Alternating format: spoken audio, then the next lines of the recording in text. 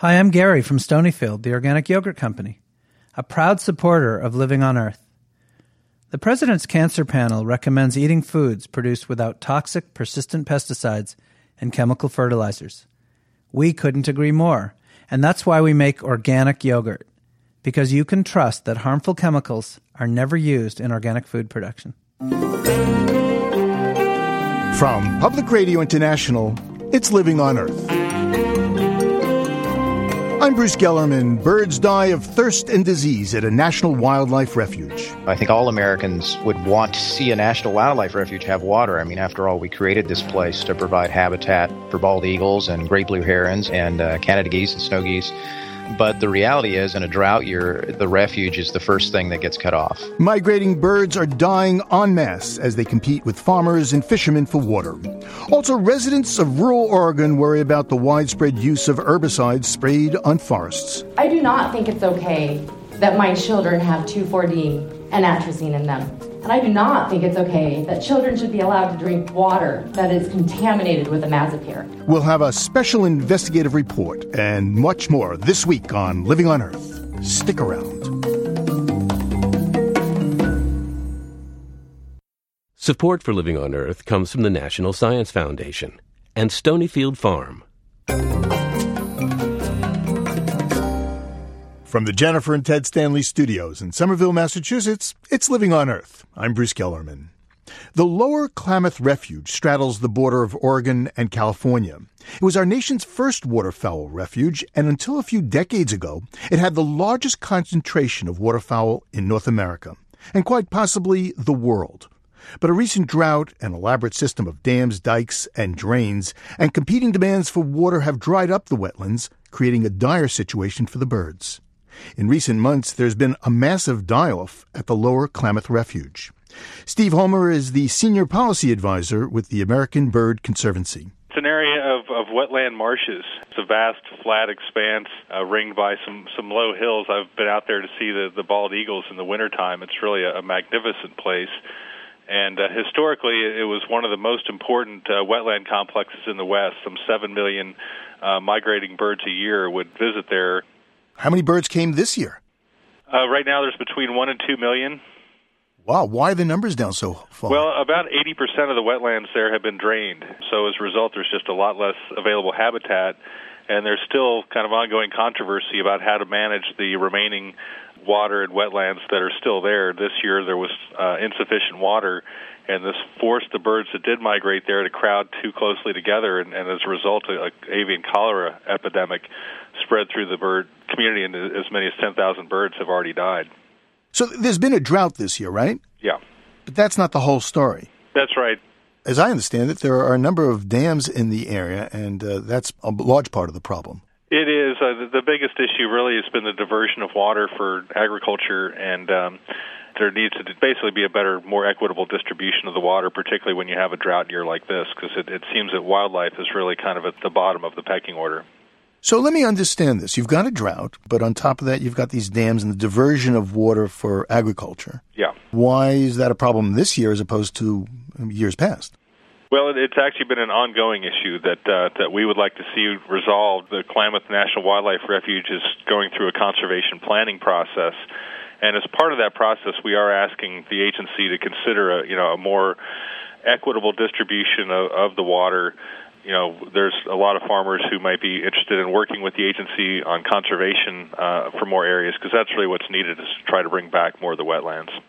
Which agency is that? That's the U.S. Fish and Wildlife Service manages the Klamath Basin Refuge. Well, to some, it sounds like mismanagement. Well, this is one of those historical challenges where I think the agency, has been kind of doing things for a certain way for a long time, but we're hoping that they're now ready to take a fresh look, because we are seeing just some real serious impacts on wildlife. And, it's a missed opportunity. This is a refuge that could be hosting 7 million birds a year, and this would be a huge tourist attraction and, a real spectacle that I think people would want to come check out. So if we can restore the system, there'll be some real benefits. Now, I understand that these dams are going to come down in a couple of years. Yeah, there's been a number of things happening in the courts and with Congress, and for that piece, I would talk to my colleague Steve Pettery at Oregon Wild, because he's been much more directly involved with that, and our group has really mainly been involved with this conservation planning process. Well, Steve Holmer, thanks a lot. Thanks for having me on. Steve Holmer is Senior Policy Advisor with the American Bird Conservancy. Well, as he suggested, we called Steve Pettery, the Conservation Director with Oregon Wild, to find out what can be done to relieve the parched wetlands and save waterfowl in the Lower Klamath Refuge. He joins me on Skype. Mr. Pettery, welcome to Living on Earth. Thanks for having me. As I understand it, there is no legal mechanism available for the refuge to get more water. Is that right? That's not entirely true. In the West, we allocate water based on a very archaic set of laws, and it basically means the first come, first serve. The first person to get to a place and use water gets a water right, and they have the highest priority, and the people who come later come down the line. By rights of first dibs, it would be the birds that get the water, though. And, that's one of the great frustrations of people who work on water issues and fish and wildlife conservation in the West, that, I think all Americans would want to see a national wildlife refuge have water. I mean, after all, we created this place to provide habitat for bald eagles and great blue herons and Canada geese and snow geese. The refuges were founded in 1908, and then there's a Bureau of Reclamation irrigation project in the Klamath Basin that was founded in 1905. And that's sort of the root of the conflict, that irrigation tends to come first in the Klamath Basin. The refuges do have a water right, but the reality is, in a drought year, the refuge is the first thing that gets cut off. Because of the demands for irrigation upstream, the wildlife have suffered. Well, wasn't it just a few years ago that the governors of Oregon and California signed what was termed a historic agreement to bring down the dams in the Klamath Basin and help spread out the water? Yes and no. Under the Bush administration, there was an agreement crafted to remove a series of aging dams on the Klamath River, and that is absolutely a great thing. But one of the big problems with that agreement was that the Bush administration essentially said, if you want these dams out, you have to support continuing the current practice, the status quo of irrigation in the upper basin. And for wildlife and the refuges, that's a bad thing. Well, who benefits from the status quo? Well, the status quo really preserves an agricultural project that has been very well connected politically, and it has been very good at maintaining the status quo for a very long time. So it's agriculture. It's the farmers who are using most of the water then. Yeah, and the Klamath Basin is a really interesting place. It's one of the first reclamation projects built in the country. It's about 4,000 feet in elevation. Gets a similar amount of rainfall to Tucson, Arizona. Most of the agriculture that happens here happens because of irrigation, because water is captured before it can flow into these wetlands and into the Klamath River and used for irrigation. So what's the solution? We really need a voluntary program to buy back water rights from irrigators and retire them, so that that water can be left in stream for fish and wildlife that can flow into these wetlands, but also so that the farmers who choose not to participate can have more certainty that they will have an adequate supply of water in the future. That's really the long-term solution, and especially when you think about climate change and what the future can bring in the basin, we really have to get ahead of this problem. If we don't do something, we're just going to keep lurching from one crisis to another. The reality that there just isn't enough water to go around, and that ultimately is probably going to take Congress getting involved to buy back some of these water rights. So do you see anything happening, anything changing?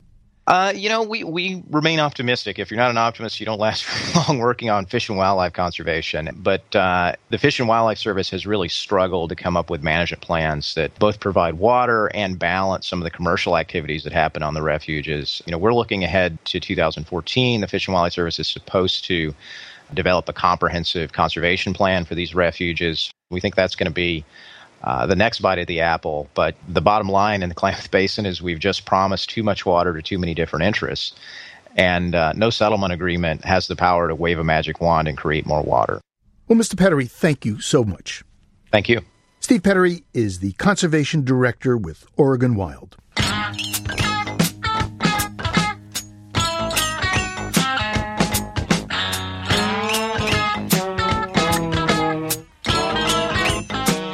Jerome Lemelson was one of America's most prolific inventors.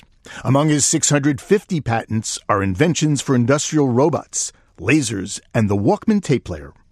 In 1993, he established the Lemelson Prize to recognize and support inventions that improve the lives of people around the world. This year's $100,000 Lemelson MIT Award for Global Innovation goes to Professor Ashok Gadgil. He's chair of Safe Water and Sanitation at the University of California, Berkeley, and he joins us on the line. Welcome to Living on Earth. Thank you for having me. Congratulations. It's indeed a great honor to be selected for the Lemelson MIT Award. Well, this is not a time to be modest. I understand your inventions have helped, something like 100 million people around the world. That indeed is true. The invention that has gone to help more than 100 million people is a way to get poor residential customers in the developing countries to afford to use compact fluorescent lamps to save electricity. To use compact fluorescent lamps? That is correct. So you didn't invent the compact fluorescent lamp. No, I didn't invent the compact fluorescent lamps at all, no. I figured out a way to get them in the hands of a very large number of people. The problem is that utilities in the developing world routinely subsidize electricity to their poor residential customers. If electricity is subsidized, then saving electricity is less attractive. So subsidized electricity undercuts unsubsidized energy efficiency. That is a problem. The solution which we brought to the table was to persuade the utilities and consumer groups that if the utilities actually could subsidize efficiency, they would sell less subsidized electricity as a result. So you created a model by which the demand side was reduced as opposed to subsidizing the supply of electricity. Absolutely right. So the utility gets to keep some money, the customers reduce their electricity bills, and the environment has less pollution and less CO2 emissions. One of your big inventions was the UV Waterworks for safe drinking water. That's right. In 1990s, I invented UV Waterworks to affordably disinfect drinking water for those who still don't have safe drinking water. And how effective was that? Well, it meets or exceeds the WHO, that's the World Health Organization, and the US EPA guidelines for disinfection, which means that it must have a certain kill rate for pathogens. And we aimed at 10 times better kill rate, and we achieved it. All for a cost of about 5 cents per ton of water. 5 cents a ton? Yeah, that's how inexpensive the goal was, and we achieved it. That's pretty good. Your other big invention was the Berkeley Darfur cook stove, which was basically invented for refugees in Darfur.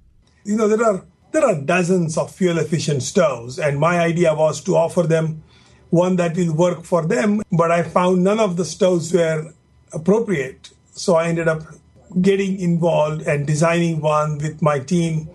We co-designed it with the Darfur refugee women. The whole purpose of the stove really was to reduce the exposure of these women to systematic attacks by the Janjaweed. These women, they do get food from the UN agencies, but the food is raw and they can't eat it. They cannot feed their families unless they have fuel for cooking the food, which means they have to leave the safety of their camps. However, all the land within walking distance has been completely denuded of any combustible biological material, which also means that now the refugees have taken to selling part of their food rations to middlemen. And with that cash, they have been buying wood for cooking from other middlemen. So, Professor, what is it about these stoves in Darfur that makes them useful to the women?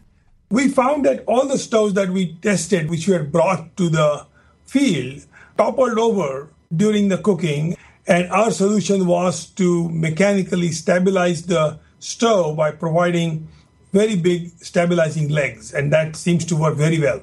Simple. Yes, it is indeed simple. It takes just time and trouble to go there and find out what they want. So it's not enough to just invent a better mousetrap, a better stove. You've got to invent something that is useful in a cultural context. You're absolutely right. The inventor who hopes to help people in a different culture in a distant place cannot do so without going to the population and field testing and listening to what they have to say, even though they may not have the same level of scientific knowledge or formal education. They are the ones who will decide if my invention succeeds or fails. So, the most prolific American inventor, Tom Edison, said once, invention is 1% inspiration and 99% perspiration. Has that been your experience? Absolutely right. This is a lot of hard work, but it comes from passion rather than work as a slog. If it is not interesting or if it's not rewarding at some level to you, you wouldn't work with that much intensity and focus. It's very exciting and rewarding to be able to work on these problems. Well, good luck, Professor. Thank you very much. Professor Ashok Gadgil is the chair of Safe Water and Sanitation Program at UC Berkeley. He's this year's winner of the Lemelson MIT Award for Global Innovation.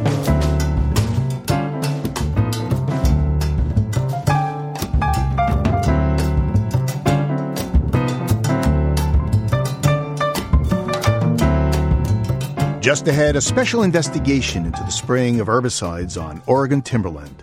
Keep listening to Living on Earth. It's Living on Earth. I'm Bruce Gellerman. Oregon is timber country. The terrain is steep, dark green, and intensely beautiful.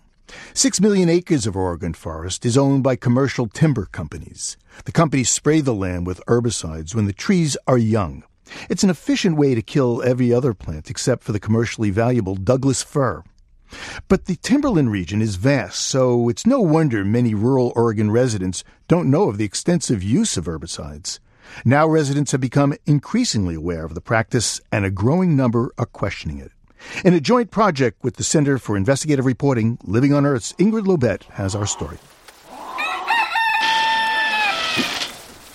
11-year-old Rowan Waking steps inside a pen on his family's country acre near Triangle Lake, Oregon. He proudly feeds his goats.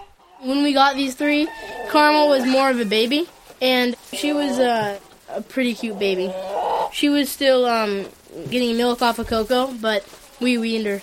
The family's home sits between two creeks. Forest and mountains rise all around.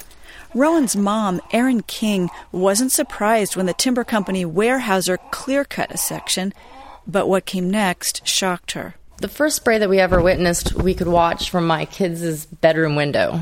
A helicopter equipped with spray tanks and nozzles doused the mountain with herbicide. You would suddenly hear the thunderous roar, and the helicopter comes up and over the mountaintop and hovers.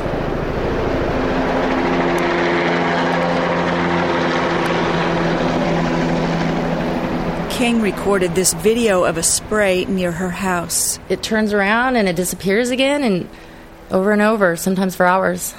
Oregon law is favorable toward an industry that generates $12.6 billion a year.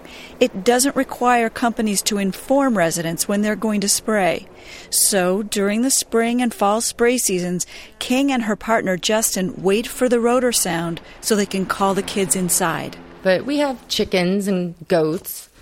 I can't really bring them inside and away from all that. And we eat the eggs and drink the milk, and we can only take so many precautions.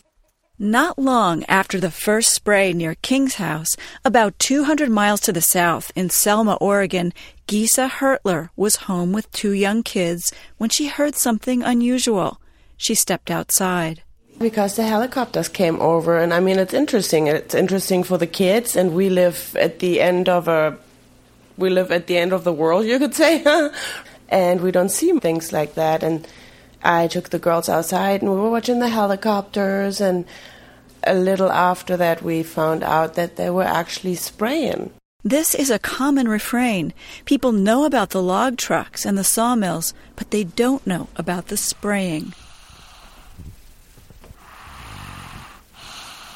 Hertler's youngest is now 4. She lies across her mother's legs fast asleep despite having taken a puff of albuterol. Her mother says she's had asthma since they stepped outside during the spray. In fact, all 3 have been ill. We are sick constantly. I mean, I had in the last year 3 times pneumonia. She also worries about the family's animals. We had a cow where we were waiting every day for her to actually have a baby. and she was having symptoms, and we even went out in the woods because sometimes they go out in the woods to have their babies. She had no baby. And my rabbits, they had dead birth, and we fed them just from the grass or dandelion or whatever is there. And my cat, one of my cats, she had 2 times in that year after the sprain, she had 2 times dead birth. About 1.1 million pounds of herbicide were sprayed on Oregon's forests in 2008, the last time the state kept records. This is on land owned by Weyerhaeuser, Roseburg Resources, Stimson Lumber. Representatives of these companies and others declined to be interviewed. Some referred questions to Terry Witt, who represented the industry for 25 years. He says aerial spraying is efficient. It's a very economical way to apply a uniform rate of pesticides according to the label. Witt explains timber companies need their trees to be free to grow. That means unencumbered by other plants like alder that might spring up quickly after a clear cut. There's a tremendous seed bank in the ground that when you disturb the soil, the seeds start sprouting. And it severely restricts the ability of the seedling to, number one, survive. But just as important, if it survives the first couple years, it really prohibits or hampers the growth potential of that seedling. With modern equipment like GPS and maps on board the helicopters, Witt says there's little chance for chemicals to stray off target. We believe that if it's done responsibly and legally, that it does not represent an unreasonable harm. But by early last year, some residents near Aaron King's community of Triangle Lake were so concerned they reached out to Dana Barr, a national expert on chemical exposure. It seemed like a significant enough situation that it should have at least garnered some attention and should have been evaluated. Barr spent 23 years at the Centers for Disease Control and now has her own lab at Emory University in Atlanta. She tested urine from 41 people, most of them living near Triangle Lake. She found the herbicides atrazine and 2,4-D in every one. It was not what I'm used to seeing, that we don't frequently detect these chemicals in urine samples. It was surprising to find them in all of the samples tested, yes. The results were also surprising because these herbicides are not thought to stay in the body. It would have either have been a recent exposure or a continual exposure, which would also include recent exposures. Some dozen herbicides are commonly used on the forest here. The top 5 are glyphosate, that's what's in Roundup, also atrazine, 2,4-D, triclopyr, and hexazinone. Herbicides are understudied. There's not a lot of funding for it, but even worse than that is the fact that early life exposures to herbicides are really understudied. Suzanne Fenton is a reproductive endocrinologist at the National Institute of Environmental Health Sciences. She says animal studies show some herbicides, including atrazine, can disrupt the development of certain parts of the body when exposure happens during a vulnerable period. There is a very small window of time during pregnancy during which these herbicides, atrazine and its metabolites, can actually affect the breast, and it can affect it into adulthood. It can affect lactation. So it can affect the ability of the mom to provide nutrients to her offspring. In a child and in an infant, the organ in the body may not be well formed or mature, and as it's being exposed, it's changing its life course, the path it's going to take for the rest of its life. At the University of California, Irvine, developmental biologist Bruce Blumberg says this can happen because developing babies and their mothers respond to certain substances in infinitesimal concentrations. So, for example, the estrogen receptor in a woman's body is fully saturated at 1 part per billion of estradiol. The androgen receptor is comparable, so is the thyroid hormone receptor. But that's not why Stu Turner, an expert in pesticide accidents, is concerned about weed killer in Oregon's forests.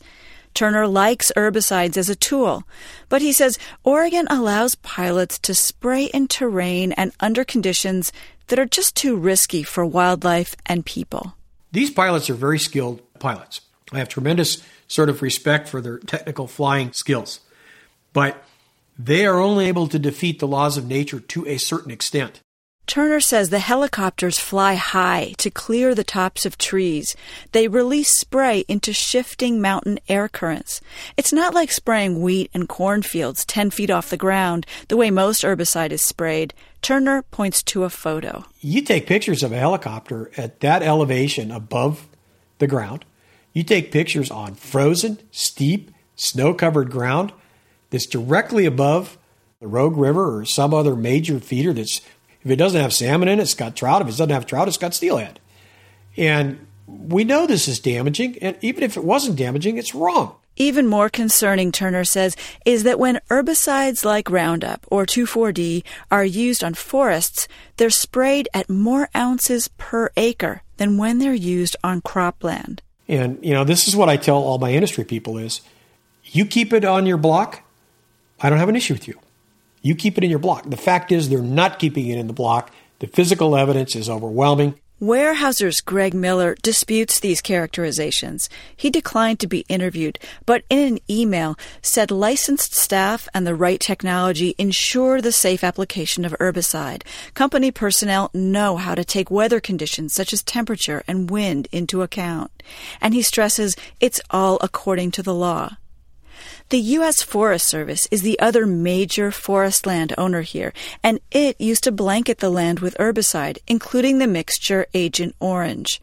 Rural residents sued the government to stop the spraying and won. So the national forests in Oregon and Washington haven't used this practice since 1984.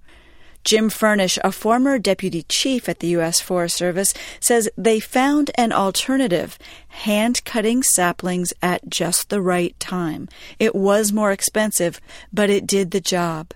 The use of herbicides is not necessary.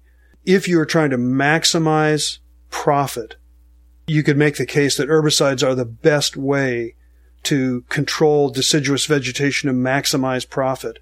But I would make the argument also that forestry in Oregon is profitable under many different scenarios. It's said it's some of the best timber-growing country in the world. Furnish says there was frustration and grumbling at the Forest Service when the courts took away herbicide, but it was better for the forest. I mean, when you look at a 40-acre clear-cut unit and you drift in some herbicide over and a week later all the deciduous vegetation is dead, it is difficult to imagine that not being a profound impact on the environment. Furnish is surprised the practice is still used on commercial land. I find it somewhat ironic that this has been almost, 20 years and counting since this practice stopped on national forest lands, but it continues, even though the issue is the same. If it was stopped because it was perceived as being bad for people and bad for the land, why is that not also true?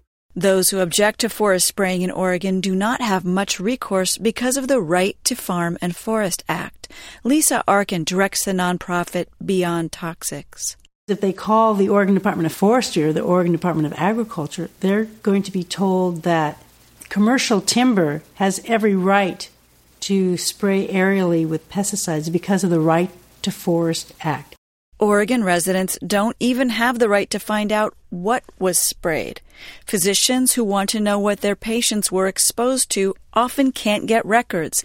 Even the health department has trouble getting spray records. The Oregon Health Authority asked for data so it could find out what was sprayed when Triangle Lake residents tested positive. 8 months later, the agency still doesn't have the records. Some residents are becoming impatient.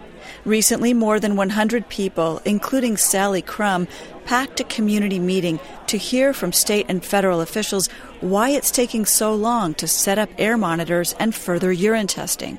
People are getting sick and they're getting hurt, and you're talking about a scientific solution that's somewhere in the future.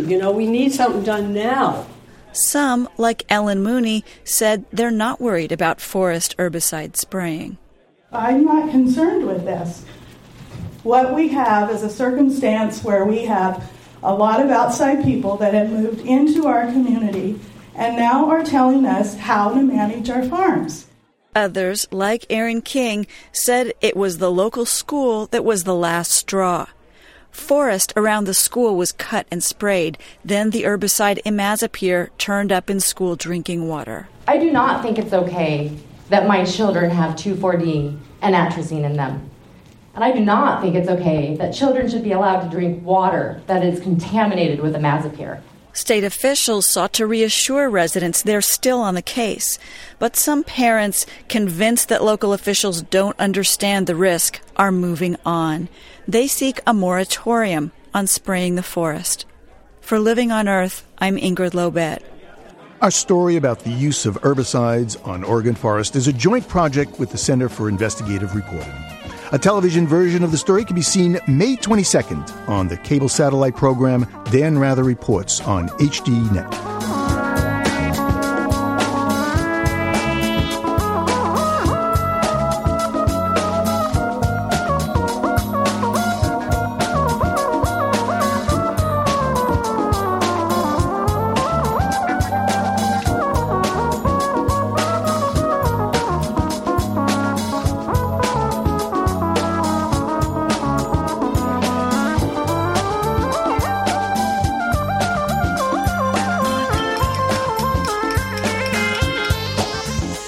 Coming up, tackling Henry David Thoreau's awful handwriting to track climate change. Stay tuned to Living on Earth. Support for Living on Earth comes from the Grantham Foundation for the Protection of the Environment, supporting strategic communications and collaboration in solving the world's most pressing environmental problems. The Gordon and Betty Moore Foundation, and Gilman Ordway for coverage of conservation and environmental change. This is Living on Earth on PRI, Public Radio International. It's Living on Earth. I'm Bruce Gellerman.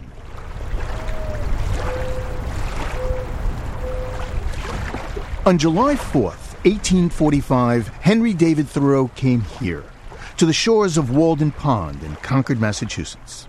He had built a simple one-room cabin on land owned by his friend Ralph Waldo Emerson, and for the next 2 years, 2 months, and 2 days, Thoreau lived deliberately in the woods to learn what nature had to teach. I soon found myself observing when plants first blossomed and leafed, and I followed it up early and late, far and near, several years in succession. Thoreau kept journals of his comings and goings at Walden and his long rambles beyond. His personal diaries detailing year by year, day to day, sometimes hour by hour, the rhythm and cycles of the natural world. I often visited a particular plant 4 or 5 miles distant, half a dozen times within a fortnight, that I might know exactly when it opened. In scientific terms, Thoreau was a phenologist. He studied the timing of seasonal biological events. His unique historical data set is being mined by scientists today. My name is Richard Premack. I'm a professor of biology at Boston University, and I study the effects of climate change on plants and birds in Concord and other places in eastern Massachusetts. So we're at the edge of Walden Pond, and we're here because 160 years ago, Thoreau kept very detailed records about when plants flowered in Concord, when plants were leafing out in Concord, and also when birds were arriving in the spring. And so by coming back 160 years later and recording these same events, we can actually see how a warming climate has shifted the basic timing of biological processes in Concord. For the past decade, Richard Premack and his colleagues have literally followed in Thoreau's footsteps, first tracking down his unpublished journals and the records of local naturalists to create a field guide to over 500 species of wildflowers in Concord and its environs. We're talking about all the common wildflowers. So, for example, around the pond here, there's highbush blueberry, there's lowbush blueberry, marsh marigold, bulbous buttercup, common violets, birdsfoot violets, black cherry, fire cherry. These are the kinds of plants that Thoreau was observing that we can observe right around Walden Pond today. While Professor Premack compared flowering times, his graduate student Libby Elwood searched Thoreau's records of migrating birds. And these records are at Harvard's Museum of Comparative Zoology. So I found them there, and they're these impressive spreadsheets that look almost like today's Excel spreadsheets, where you have rows and columns that have the years and the species. And you could see, for example, maybe he saw an eastern phoebe on April 1st of 1853. And from there, you could determine over time the changes he saw in bird arrivals. And it was difficult to decipher, but just having a few words here and there was much easier than having to decipher extensive journal entries. Thoreau had terrible handwriting, very difficult to read. Biologist Richard Premack says reading Thoreau's journals was just one of the problems he encountered in trying to piece together the historical phonology database. And also, or it's even more problems working with his data, because he started off using common names, and then he changed over to scientific names, and both his common names and his scientific names are different from the ones we use today. So one of our very major challenges was just to read his handwriting and then to kind of match his names with the names people use today. Walden Pond is still undeveloped, but Concord has definitely changed since Thoreau lived here. Perhaps surprisingly, now there are more trees and green space. During the 19th century, this was deforested farmland, but today, thanks to conservation efforts, it's heavily wooded.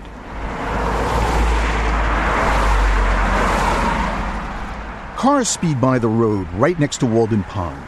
Boston is about 20 miles to the east. And that further complicated Professor Premack's use of Thoreau's historic evidence to document climate change today. It's, again, a little bit deceptive. If you look at Concord, it looks like a fairly forested, pastoral landscape. And yet it's really within the urban heat island effect of Boston. So Boston is warmer because of all the roads and parking lots and buildings. And the warm weather of Boston, the warming of the city, actually extends into Concord. And so the temperatures here have actually risen by about 5 degrees Fahrenheit because of both global warming and also because of the urbanization of Boston. Richard Premack calculates that global warming is responsible for just about 1.5 degrees of the temperature increase. The effect can be seen in the spring. What we've discovered is that plants in Concord are now flowering about 10 days earlier than they were during Thoreau's times. Just the temperature is much warmer now than in Thoreau's time, and so this really explains the earlier flowering time. Over the years, Premack has published his findings. His most recent study appears in the journal Bioscience. Climate change has taken its toll on some species. Asters, bluets, and buttercups, lilies, mints, and violets are all on the decline around Concord. Thoreau understood the ebb and flow of nature happens on a timescale of its own. It takes us many years to find out that nature repeats herself annually. But how perfectly regular and calculable all her phenomena must appear to a mind that has observed her for 1,000 years. According to the observations of scientist Libby Elwood, while plants in Concord are very sensitive to temperature, the effect of climate change on migrating birds is more complicated. Some are arriving earlier, some are arriving later, some don't seem to be changing their migration dates very much at all. That's not to say warming temperatures haven't affected birds. Almost all of the 22 species of migrating birds Elwood studied have declined in abundance since Thoreau's time. And then there are birds like the fox sparrow and swamp sparrow. Some of those species don't actually even migrate anymore. They overwinter here. Why don't they migrate here? Well, it's warm enough where they don't have to migrate anymore. So the winters have become that hospitable to several species that they just don't even bother going south. Sleepy Hollow Cemetery is near the historic center of Concord, Massachusetts. Overhead, a flock of geese flies in V formation. Here on Author's Ridge, some of the giants of American 19th century literature are buried. Louisa May Alcott, Nathaniel Hawthorne, Ralph Waldo Emerson, and Henry David Thoreau. Time is but the stream I go a-fishing in. I drink at it, but while I drink, I see the sandy bottom and detect how shallow it is. Its thin current slides away, but eternity remains. Henry David Thoreau died May 6, 1862, precisely 150 years ago. He was 44. His tombstone reads simply, Henry. Well, you too can follow in the footsteps of Henry David Thoreau and become a chronicler of Nature's Notebook. The USA National Phenology Network invites citizen scientists to contribute their observations of changing biological activity, and the group has just marked a major milestone. Joining me is Jake Weltzine. He's a scientist with the U.S. Geological Survey and the executive director of the U.S. National Phenology Network. Hi, Mr. Weltzine. Thank you very much. It's a pleasure. So what's the milestone? The milestone is 1 million records in our database.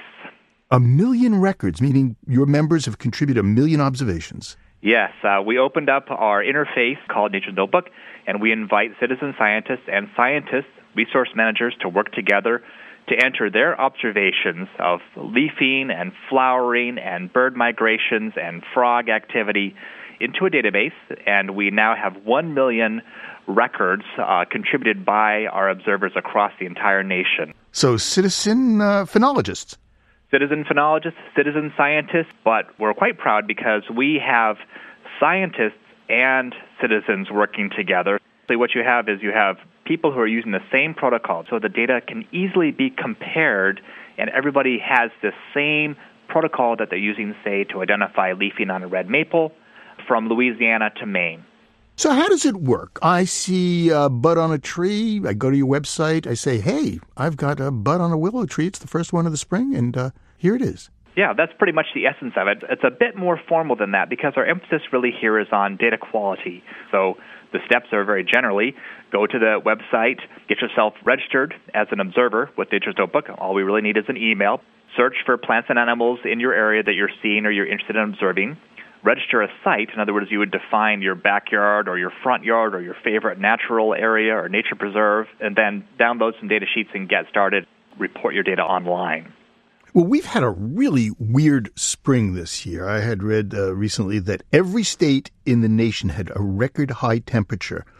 Has that affected the observations that your crew of phenologists have registered? Sure. This spring was incredibly weird. This global weirding thing really hit us. And yes, the thermometers tell us one thing, and then the biometers, the biological world out there, plants and animals, are saying the exact same thing, that indeed, with these warmer conditions this spring, we have earlier leafing, we have earlier pollen production, we have earlier mosquitoes, and people are just trying to figure out what is going on with spring this year.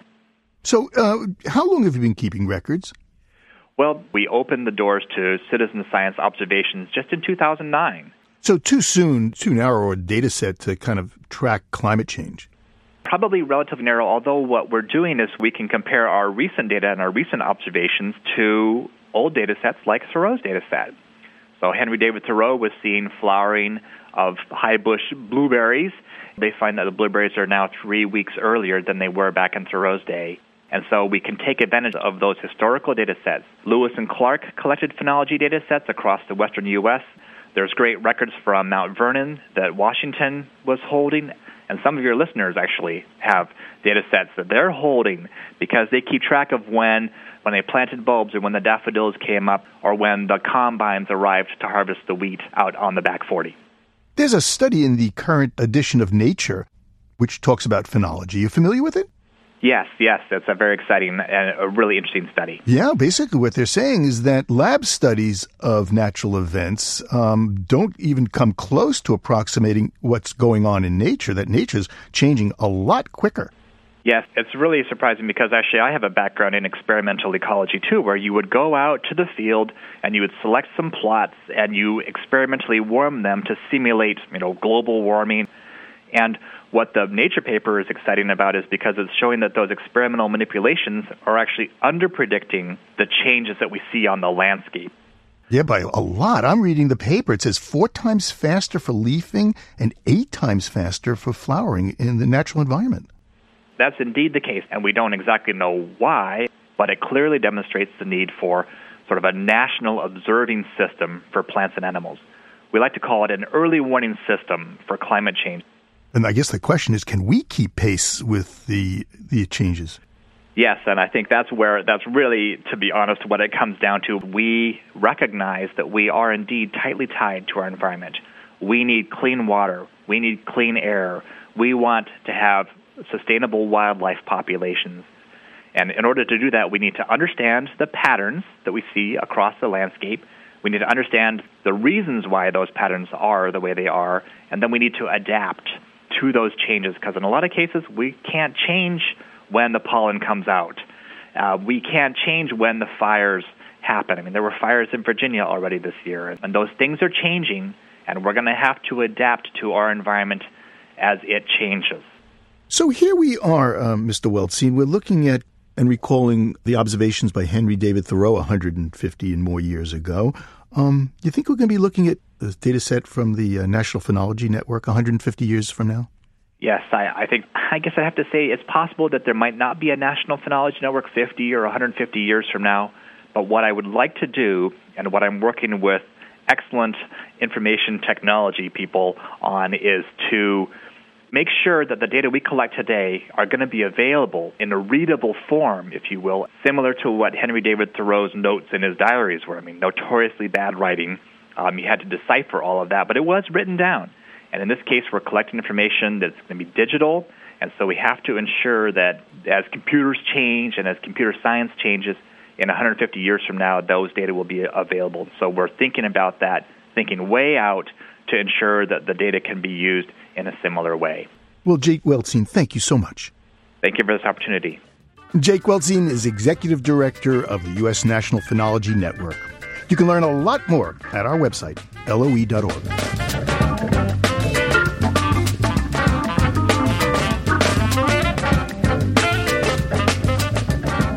As you might guess, the St. Augustine Alligator Farm in Florida is filled with, that's right, alligators. But it's also a major nesting area for herons, egrets, roseate spoonbills, and wood storks. Mostly, there's a peaceful coexistence. The alligators keep the birds and their young safe from a host of predators. But as Mark Seth Lender reports, there is a price to be paid.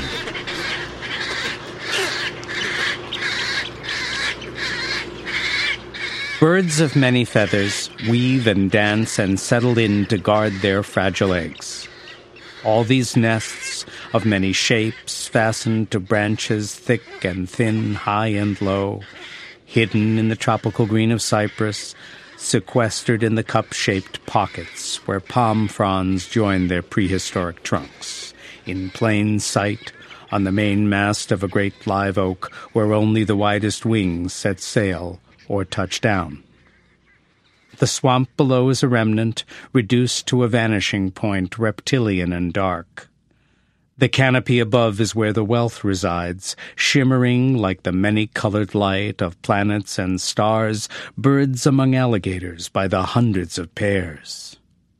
Danger is the rent. When rent is due, there will be no partial payments made.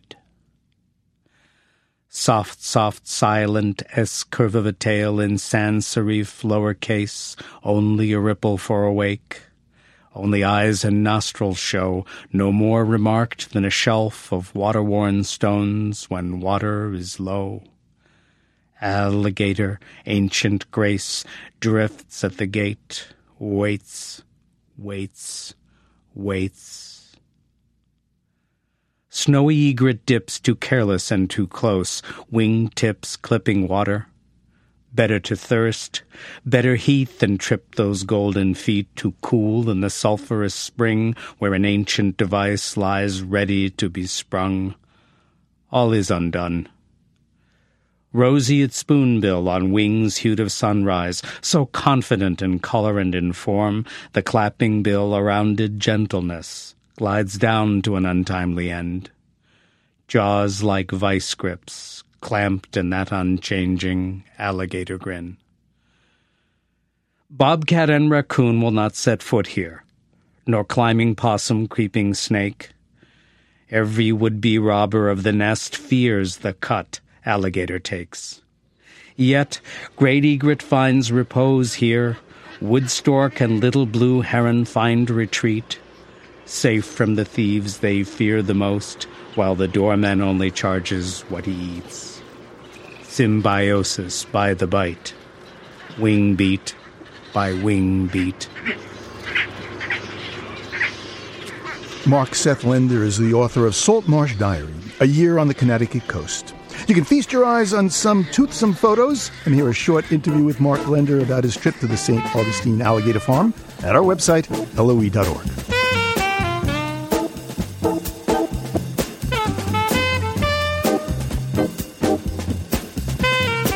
On the next Living on Earth, rethinking recycling, upcycling your waste paper. I think about upcycling as taking a humble material such as cardboard, yellow pages, and keeping them out of the recycling bin entirely, actually using them for functional things. 101 creative, useful things to do with used paper. Next time on Living on Earth.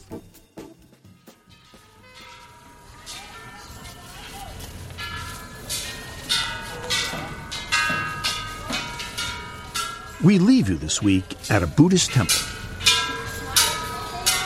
Just outside of Hong Kong, visitors walk the sacred grounds, tap wishing bells and gongs, and spin prayer wheels. Martin Stewart recorded this for naturesound.org.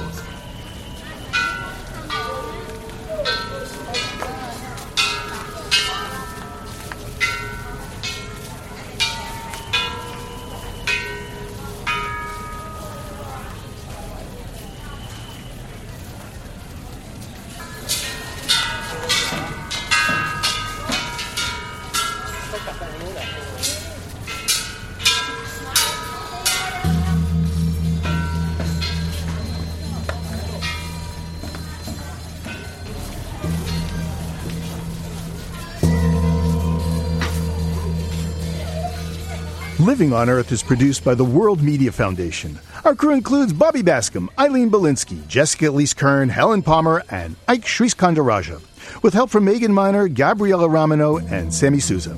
Our interns are Mary Bates and Sophie Golden. Jeff Turton is our technical director. Allison Lirishdeen composed our themes. You can find us anytime at eloise.org. And don't forget our Facebook page. It's PRI's Living on Earth. And you can follow us on Twitter at Living on Earth. That's just one word. Steve Curwood is our executive producer. I'm Bruce Gellerman. Thanks for listening. Funding for Living on Earth comes from the National Science Foundation, supporting coverage of emerging science. And Stonyfield Farm, organic yogurt and smoothies. Stonyfield invites you to just eat organic for a day. Details at justeatorganic.com. Support also comes from you, our listeners, the Go Forward Fund, and Pax World Mutual and Exchange Traded Funds, integrating environmental, social, and governance factors into investment analysis and decision-making. On the web at paxworld.com. Pax World for tomorrow. PRI, Public Radio International.